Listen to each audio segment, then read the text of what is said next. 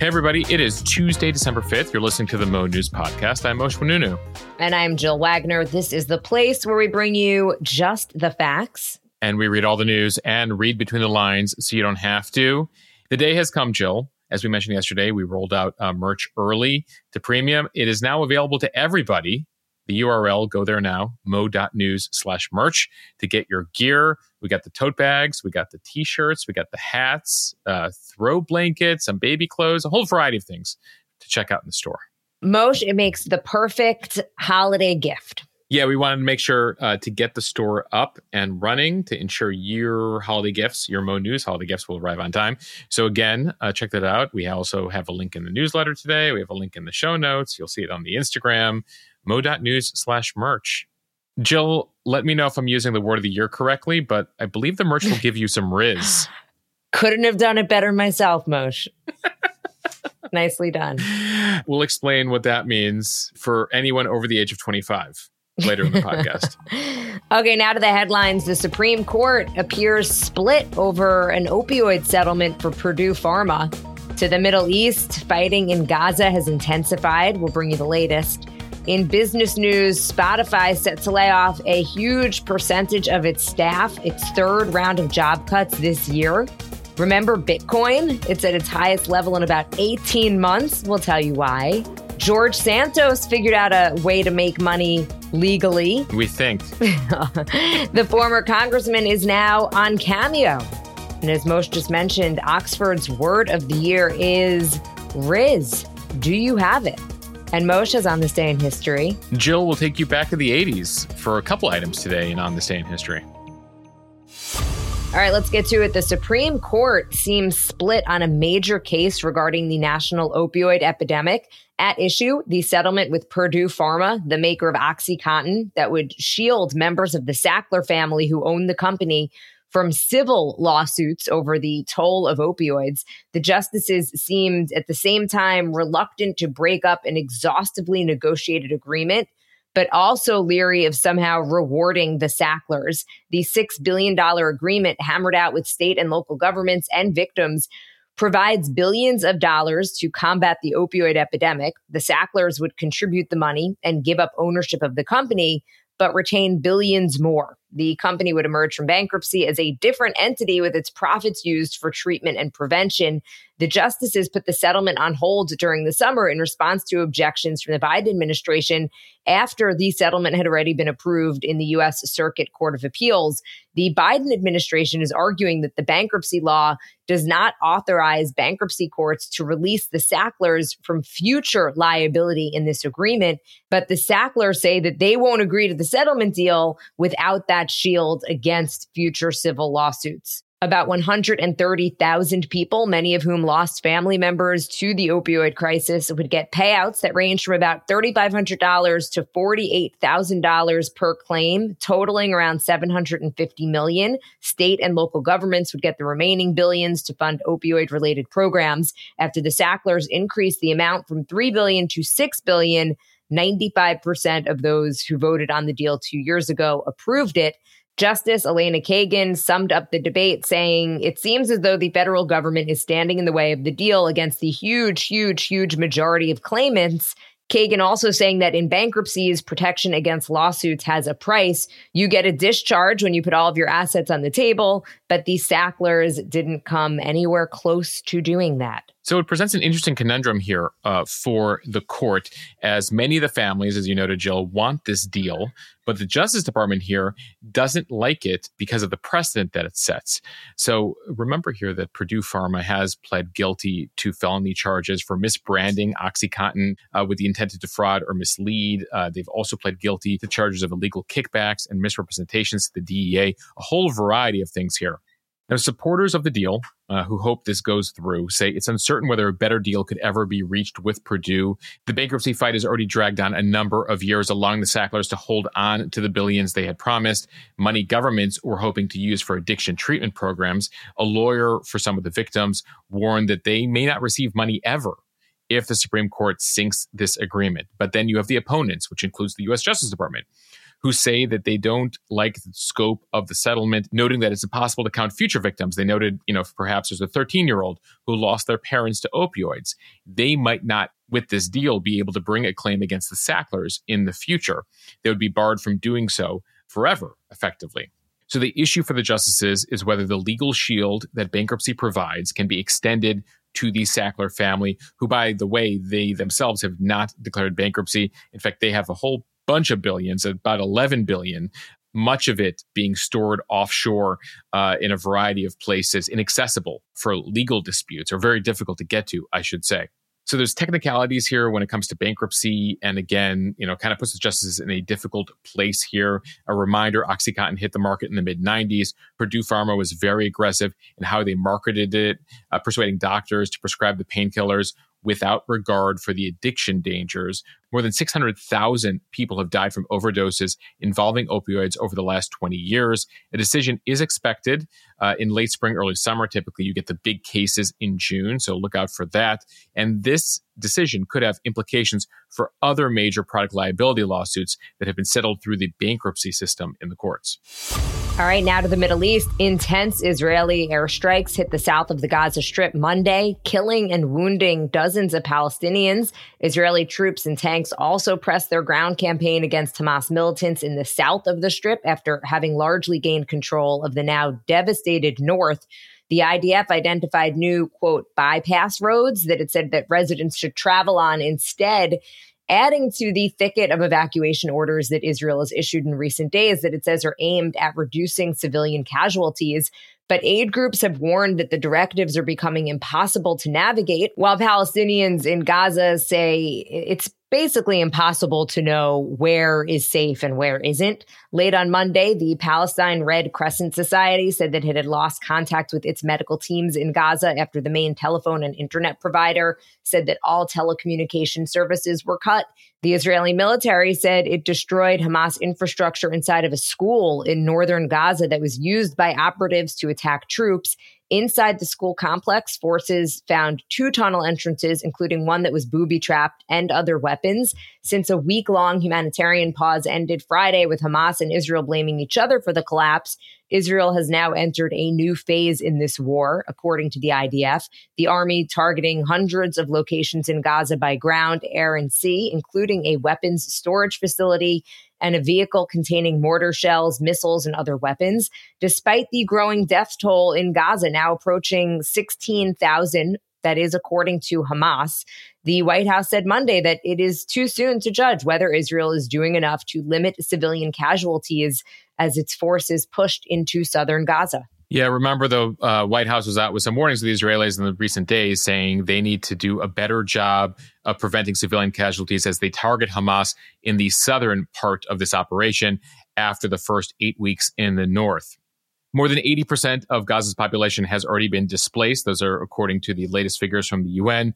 Overcrowded homes, hospitals, shelters, tent camps have led to the spread of some disease, including diarrhea and skin infections.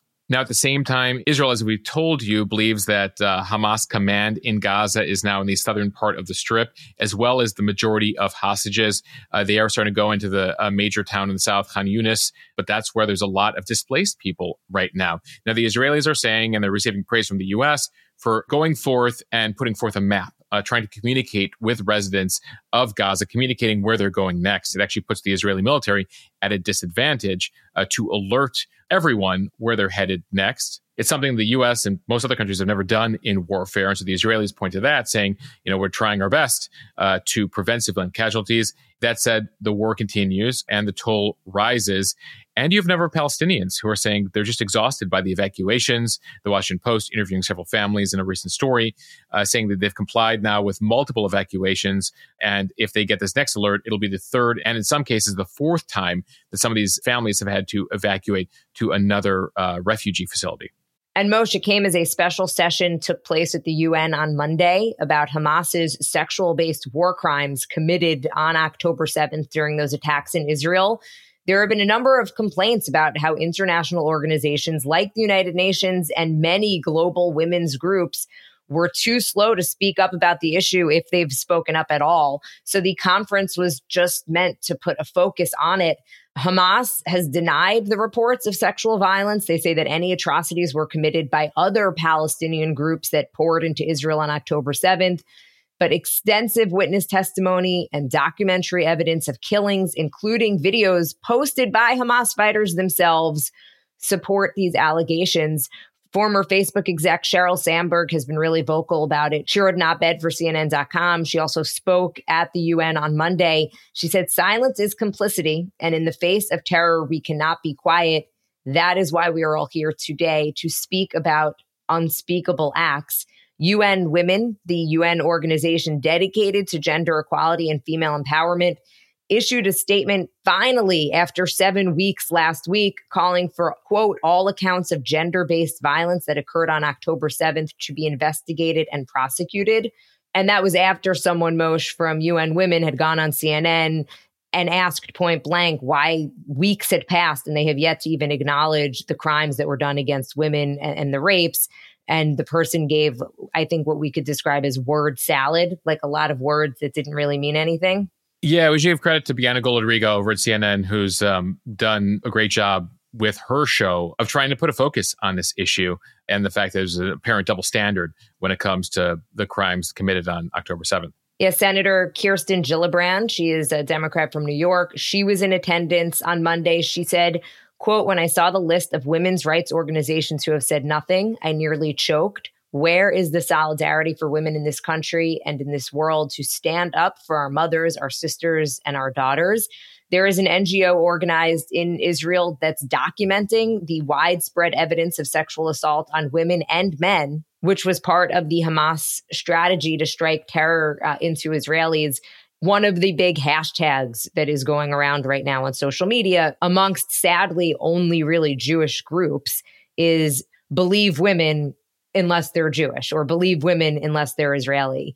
And I will say it's quite disappointing. Yeah, I've seen the frustration out there, Jill, but people should keep in mind the UN also hasn't condemned Hamas itself. That's been the subject of debate within the UN, condemning them as a terrorist group, despite the fact that the EU, the UK, the US, and a number of governments around the world consider them as such.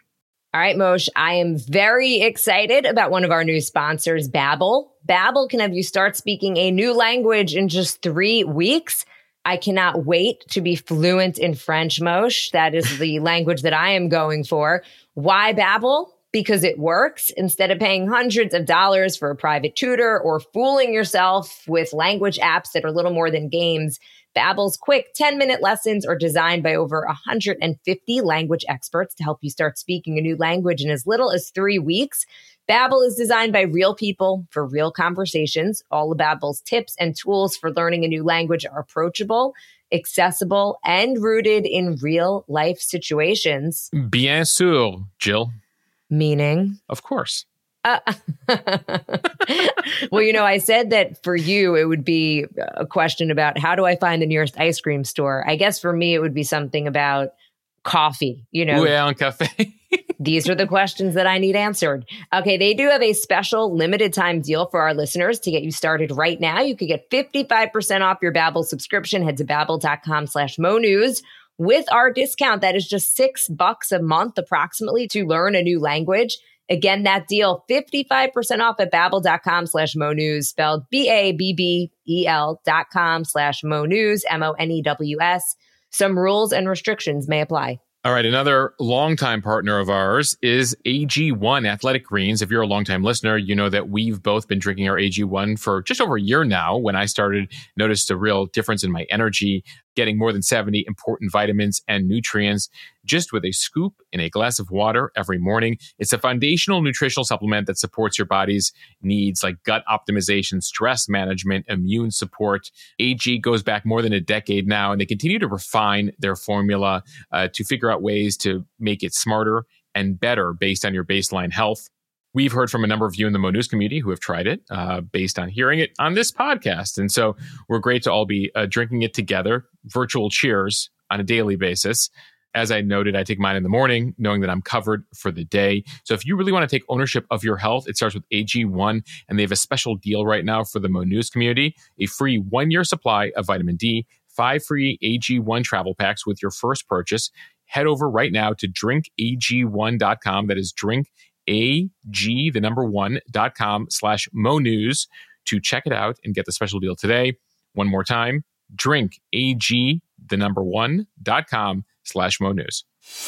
All right, time now for the speed read from the Associated Press. The White House said Monday that the U.S. may establish a naval task force to escort commercial ships in the Red Sea, a day after 3 vessels were struck by missiles fired by Iranian-backed Houthis in Yemen. National Security Advisor Jake Sullivan said the U.S. had been active in conversations with allies about setting up the escorts, though nothing is finalized. On Sunday, ballistic missiles fired by Houthi rebels struck 3 commercial ships, while a U.S. warship shot down 3 drones in self-defense during an hours-long assault. The attacks imperiled traffic on one of the world's most vital shipping lanes, and with it, global trade overall. About 8.8 million barrels of oil a day are shipped through the Red Sea within range of the Houthis, making it one of the world's most crucial choke points. These ships carry oil and natural gas from the Gulf to Europe, the United States, and China. Yeah, the U.S. is also warning it's considering, quote, all appropriate responses. That's the message to Iran right now. Some say a threat to Iran on how the U.S. will retaliate to what has been nearly 100 attacks now over the course of the past 6 weeks, mainly in Iraq and Syria. On Sunday, the U.S. military did conduct a strike in northern Iraq, killing multiple Iran-backed fighters. According to the U.S., they were preparing to launch a drone or rocket attack against U.S. troops in the region. And so the U.S. hit them first and targeted their weapons. From the Wall Street Journal, Spotify is preparing to lay off about 17% of its workforce, or 1,500 employees, as the company accelerates its push to profitability. The restructuring marks Spotify's 3rd round of significant layoffs this year. In January, the company said it would lay off about 600 workers, or 6% of its staff. In June, it announced plans to trim an additional 200 jobs, or 2% of its workforce. Despite efforts to cut costs, the CEO says Spotify is still spending too much money, saying the audio streaming company has been squeezed by slower economic growth, as well as interest rate increases that have made it more expensive to borrow. In a letter to staff, he said the Spotify of tomorrow must be defined by being relentlessly resourceful in the ways that we operate, innovate, and tackle problems. Being lean, not just an option, but a necessity. Jill, we're still seeing the after effects here of the huge growth a lot of tech companies took during the pandemic. Spotify, among them, they nearly doubled their headcount over the past 3 years to more than 8,000 workers, a hiring acquisition spree, a spending spree, as they were looking to grow and saw record numbers especially during that early pandemic period. But investors and Wall Street are more focused on profitability now than growth. It's something we see for the Netflixes, the Disneys of the world, as well as the Spotifys of the world. So at Spotify, that has meant scaling back their $1 billion bet on podcasting. A bunch of layoffs earlier this year, though it does continue to back Joe Rogan, Alex Cooper, Emma Chamberlain, but they dropped a whole number of shows, including the Meghan Markle show, as well as ones featuring the Obamas. They still have 500 million monthly users, so they are the world's largest music streaming service, but they reported a $500 million loss in the first 9 months of the year as they try to balance investments and growth with profitability. You know, a reminder to folks, Amazon for years was not profitable, eventually became profitable. So a lot of these tech companies will not have a profit. And that's something that investors didn't mind for a while now, but that's become a huge priority, especially since the tech bubble burst, the most recent burst happened over the course of the past 18 months. Profits. Who need them, Moshe?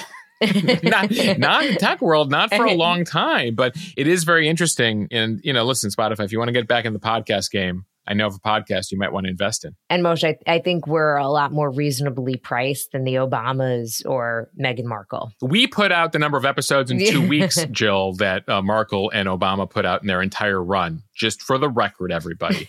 And Jill, we should note, over the weekend, we passed our 400th episode of the Mo News podcast in just over a year and a half. 400th episode and merch. Moshe, we're going places. And 4 million downloads in a year and a half, Jill. Okay, now we're just burying the lead. Somewhere in the speed read. That's been your Mo News podcast speed read. Okay, from Bloomberg, the Bitcoin hype machine kicks into overdrive while the cryptocurrency surges past 42,000. It's added more than 150% so far in 2023, as many market watchers anticipate an exchange-traded fund that directly holds the token could soon be approved to trade in the United States. The jubilation prompted Coinbase CEO Brian Armstrong, for instance, to post that Bitcoin may be the key to extending Western civilization. Okay, Brian. All right, Brian. Meanwhile, the prophecies for how high the coin could go spanned anywhere from 50,000 in the immediate term to above 530,000. One analyst saying it is getting crazy again. Those kinds of comments show just how quickly sentiment can change for this asset class. He said, I would argue that one of the most important reasons Bitcoin rallied so strongly in 2020 and 2021 was because of this massive influx of liquidity into the system because of the pandemic. Without another huge liquidity program, some of those predictions are a pipe dream. Yeah, this ETF, this exchange traded fund, is basically a pool security. There's a lot of it on Wall Street and allows you to buy and sell into larger things. You don't have to buy Bitcoin directly. You can buy the ETF. And that's why people are excited about it, because it's a new way to bring in people at a lower price point when it comes to investment. So it could bring billions of dollars of new investments into the crypto space. Now, there's been a lot of rallying, a lot of hoot and hollering over on X over crypto. That's sort of where the crypto discourse takes place. If you're ever looking for should I buy this? There's always a million people and bots over on X talking about each of them. But keep in mind, it's been quite a roller coaster for Bitcoin and crypto writ large. And it still needs another 65% growth to hit its all-time high. Back in 2021, Bitcoin hit $69,000 per Bitcoin, but then came the collapse as of late last year. Around this time last year, Jill, it was at just about $16,000 per Bitcoin, now back up to $42,000. So nearly tripled in a year here. So, that's great, but past runs have ended with busts. So Bitcoin dropped 64% last year after a 60% gain in 2021, and then a huge growth in 2023. So you got to have a stomach for crypto, unless you're into it to a point, which is why the ETF could be interesting to folks. From Politico, expelled former Congressman George Santos is now on Cameo, the app that has celebrity figures make personalized videos. Booking a video from Santos, who calls himself a former congressional icon, originally cost $150, but Moshe, he apparently raised his price. The rate for a video is now $200. Greetings can include occasions like the holidays or a birthday, as well as more generalized topics. Jill, Congress has taken notice of the Cameo. Apparently, Senator Fetterman from Pennsylvania bought a Cameo of George Santos, customized for Bob Menendez, the senator from New Jersey, who has his own legal issues that he's facing. Santos says in the Cameo to Menendez, "Hey, Bobby, look, I don't think I need to tell you, but these people that want to make you get in trouble and want to kick you out and make you run away, you make them put up or shut up. You stand your ground, sir, and don't get bogged down by all the haters out there. Stay strong and Merry Christmas," George Santos says to Bob Menendez in the Senate. Jill, it's blowing up. I just went to the Cameo app and saw that George Santos has produced the most amount of videos today, more than 50 as of this recording. So he's keeping himself busy. So at that rate, what has he made? About 10 grand in cameos. Moshe, I feel like this is George Santos's best idea yet. You know who's been big on Cameo, among others, is Rod Blagojevich, the former governor of Illinois, who served prison time, was looking to make money. In fact, my friends, as a joke a couple years ago, bought a Cameo for me for my birthday of Blago talking to me, and they gave him some generic information about me. And Blago in the Cameo is so funny because he went into a whole defense of Trump and his time in prison. He didn't do anything illegal, and I was just like, dude, just wish me a happy birthday. It's so interesting how these guys just go. And Moshe, I do want to give you a plug. You are on Cameo. I am. I make videos for folks. We try to do a customized On This Day in History as part of the Cameos. And unlike George Santos, I don't need to use the money for legal fees. And I'll try to use it for legitimate purposes, and I'm not facing 23 indictments. So that's part of my pitch. It's going to Baby O's college fund. There you go. Okay, and finally from NPR, the word of the year for 2023 is Rizz, R-I-Z-Z, according to the publishers of the Oxford English Dictionary. Remember, a few days ago, we did Merriam-Webster's word of the year, and it was authentic. So now we've got Rizz. Rizz beat out swifty, situationship, and de-influencing to claim word of the year honors. The competition celebrates recently created words or expressions that symbolize a period of time while also having potential as a term of lasting cultural significance or providing a snapshot of social history. That is according to Oxford as they announced the winner. If you're asking what Rizz means, you are not alone, particularly if you are a generation or so older than Gen Z. Don't feel so left out. There's even a chance that you have Rizz without knowing what Rizz is. True. And like seemingly everything these days, it can also be a verb. So Moshe, what is Rizz? Jill, I had to Google it. So admittedly, you're not alone, folks. If you're like, wait, what is Rizz? Or you're turning around as you drive your kids to school right now to ask them, what is Rizz? So defined, Rizz is a colloquial word defined as style, charm, attractiveness, the ability to attract a romantic or sexual partner. Basically, Rizz comes from the middle part of charisma. So used as a noun, you could say somebody has a certain Rizz about them, an effortless ability to charm someone. Or, I got mad Rizz, Jill, or you got mad Rizz. Now, used as a verb, you can say, I'm going to Rizz up somebody at a party tonight. I'm going to charm them. So the translation for millennials, really, for our generation, Jill, it's a version of game. Does a person have game? Can you confidently attract someone you're pursuing? So you can Rizz someone up. Back in the day, not so long ago, we used to talk about somebody having good game back in the 90s, early 2000s. As for the word's etymology here, as I mentioned, Rizz comes from charisma, sort of like fridge from refrigerator.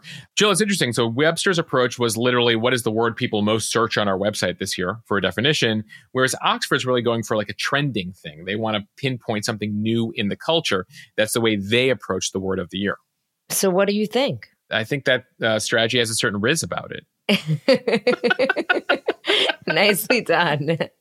We're about to abuse this word a lot. Jill, what was the word we were doing earlier on the podcast this year? It was like a new invented word that we were trying to use. Moshe, I believe you were referring to Ishbol, aka I just burst out laughing. It was like a new version of LOL or rolling on the floor laughing. If someone has a certain Rizz about them, then they would make me Ishbol. Would that be an appropriate use of both terms? Correct. But I have yet to hear anybody ever use Ishbol or Rizz, to be honest. Well, you got to hang out with the younger set there on Long Island, Jill.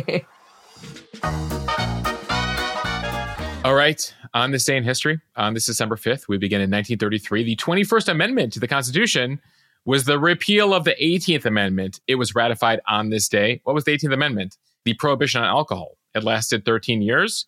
And then we would then pass another constitutional amendment to make alcohol legal again. Of course, many people did not abide by that. There were many bootleggers, etc.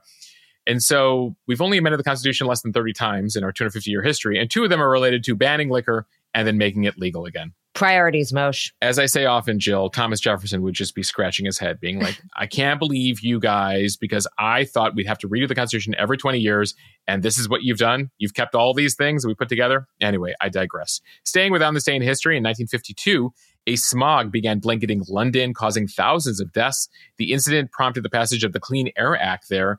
If you watch one of the early seasons of The Crown, they document the smog that blanketed London.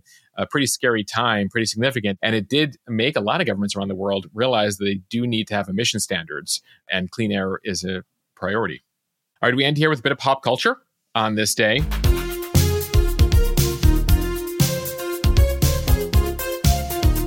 Beverly Hills Cop, starring Eddie Murphy, premiered in theaters 39 years ago today.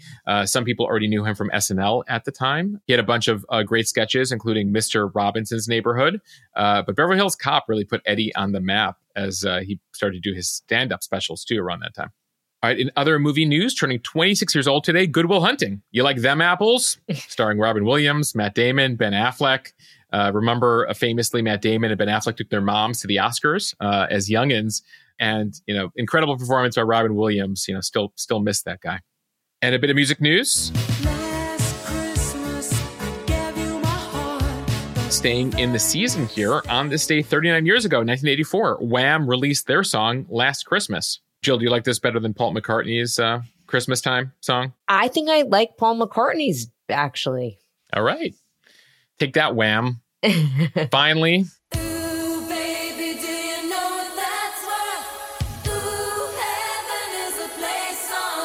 36 years ago, Heaven is a Place on Earth by Belinda Carlisle hit #1 on the Billboard charts. Still a great song, Moshe. Stands the test of time, Jill. Moshe, hopefully we as well will stand the test of time. And with that, we want to thank you for listening to the Mo News podcast. If you like what you hear, share this with your friends. It will help us grow. Follow us and subscribe so you don't miss an episode, and review us in the App Store. Jill, if the pod doesn't work out, we can follow Santos to Cameo and just do custom cameos together.